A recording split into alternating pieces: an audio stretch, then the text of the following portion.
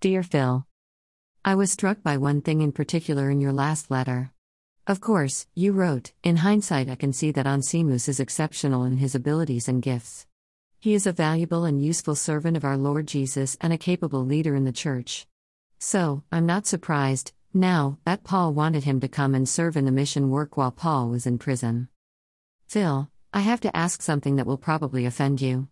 Do you find that this exceptional slave theory is a common view among members of the congregation there and elsewhere? We have something in our system of white supremacy in this culture, whether you actually do or not.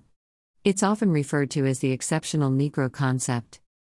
The whole idea is rooted in the assumption that, as a group, certain people are below some standard of being normal.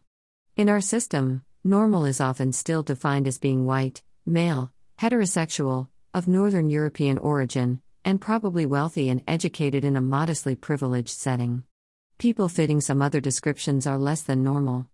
Therefore, when the less tans perform well in the system, it is regarded as surprising, as exceptional. Photo by Schvetz Production on Pexels.com. This frame of reference makes all sorts of hypocrisy and oppression not only possible but, well, normal. For 8 years, we had a black president and first lady in the White House. That was hailed as a triumphant milestone in the fight against systemic racism and white supremacy. It was that. But it was also written off in subtle and not so subtle ways as exceptional. The Obamas succeeded in a system created to block their success. When they succeeded, they were applauded for their appearance, their diction, their erudition, their graciousness, their skills, and many other things. All of those accolades were much deserved. But the subtext was always there. The Obamas were, somehow, abnormally normal. That's code language for the fact that they are successful in a system designed intentionally to prevent that success. African American success and the unusual accomplishments of these African Americans, this concept suggests, distinguish the exceptional Negroes from the normal underachieving African Americans, Jarvis Williams wrote in a 2016 blog post. Those who believe in the exceptional Negro concept might often think that it's normal and nothing exceptional when folks from other races and ethnicities achieve success, Williams continues, but rather abnormal when members of non-African American races and ethnicities fail to achieve what an outer group thinks it should achieve, for example when someone from a certain ethnic group becomes a preacher, instead of a medical doctor when that particular group is well represented in the medical profession. Phil, I know that this perspective on exceptional slaves is represented even in the scriptures that undergird our faith tradition and community. You pointed to some of that language in your letter. In what has become known as the Acts of the Apostles, Luke gives us a report of that great sermon Simon Peter gave on the day of Pentecost. In that sermon, Peter refers to the words of the prophet Joel as a prefiguring of the outpouring of the Holy Spirit on all believers. The prophet declares that a sign of the kingdom come will be the outpouring of the Holy Spirit upon all flesh. That outpouring will be most evident as it takes place in the lives of human beings, but the implication is that all of creation will receive that gift. The Spirit will give the gift of prophecy to sons and daughters, and the gift of holy dreaming to young and old men alike. Even upon my male enslaved persons and upon my female enslaved persons, in those days I will pour out my Spirit, Peter continues the quote. I focus on even in that sentence.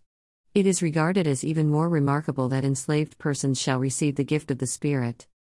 It's not remarkable from God's perspective, I would hasten to add. But both the prophet and Peter recognize that this is not only unexpected but rather was regarded as simply impossible.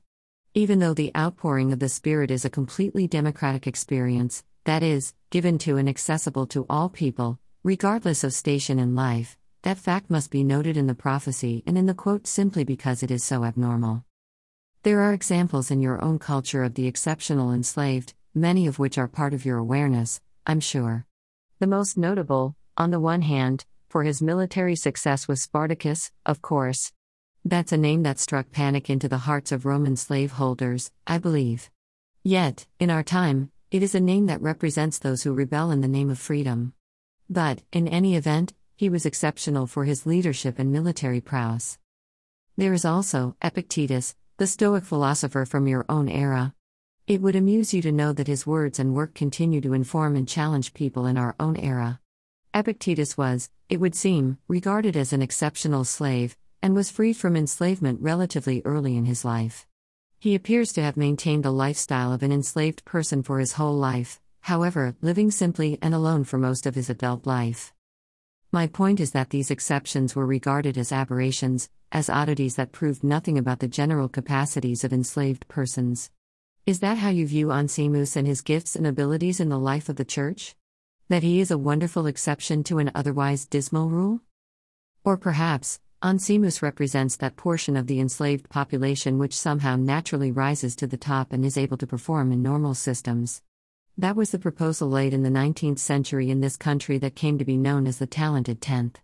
White northern elites sought to establish educational institutions that would seek out and educate the 1 in 10 black men who could manage the demands of normal, white supremacist, society. For some time, influential leaders in the black community supported and participated in this effort. Both Booker T. Washington and W.E.B. Du Bois endorsed this perspective and worked to bring it to reality. In fact, Du Bois wrote both a famous essay and a formative book entitled The Talented Tenth to encourage this perspective and project. For Du Bois, this designation, however, did not describe some sort of limit on the abilities of black people. Instead, he used it to describe the responsibility of the talented tenth to uplift the whole of the black community. In his essay, he wrote these words: "The Negro race, like all races, is going to be saved by its exceptional men. The problem of education, then, among Negroes must first of all deal with the talented tenth. It is the problem of developing the best of this race that they may guide the mass away from the contamination and death of the worst."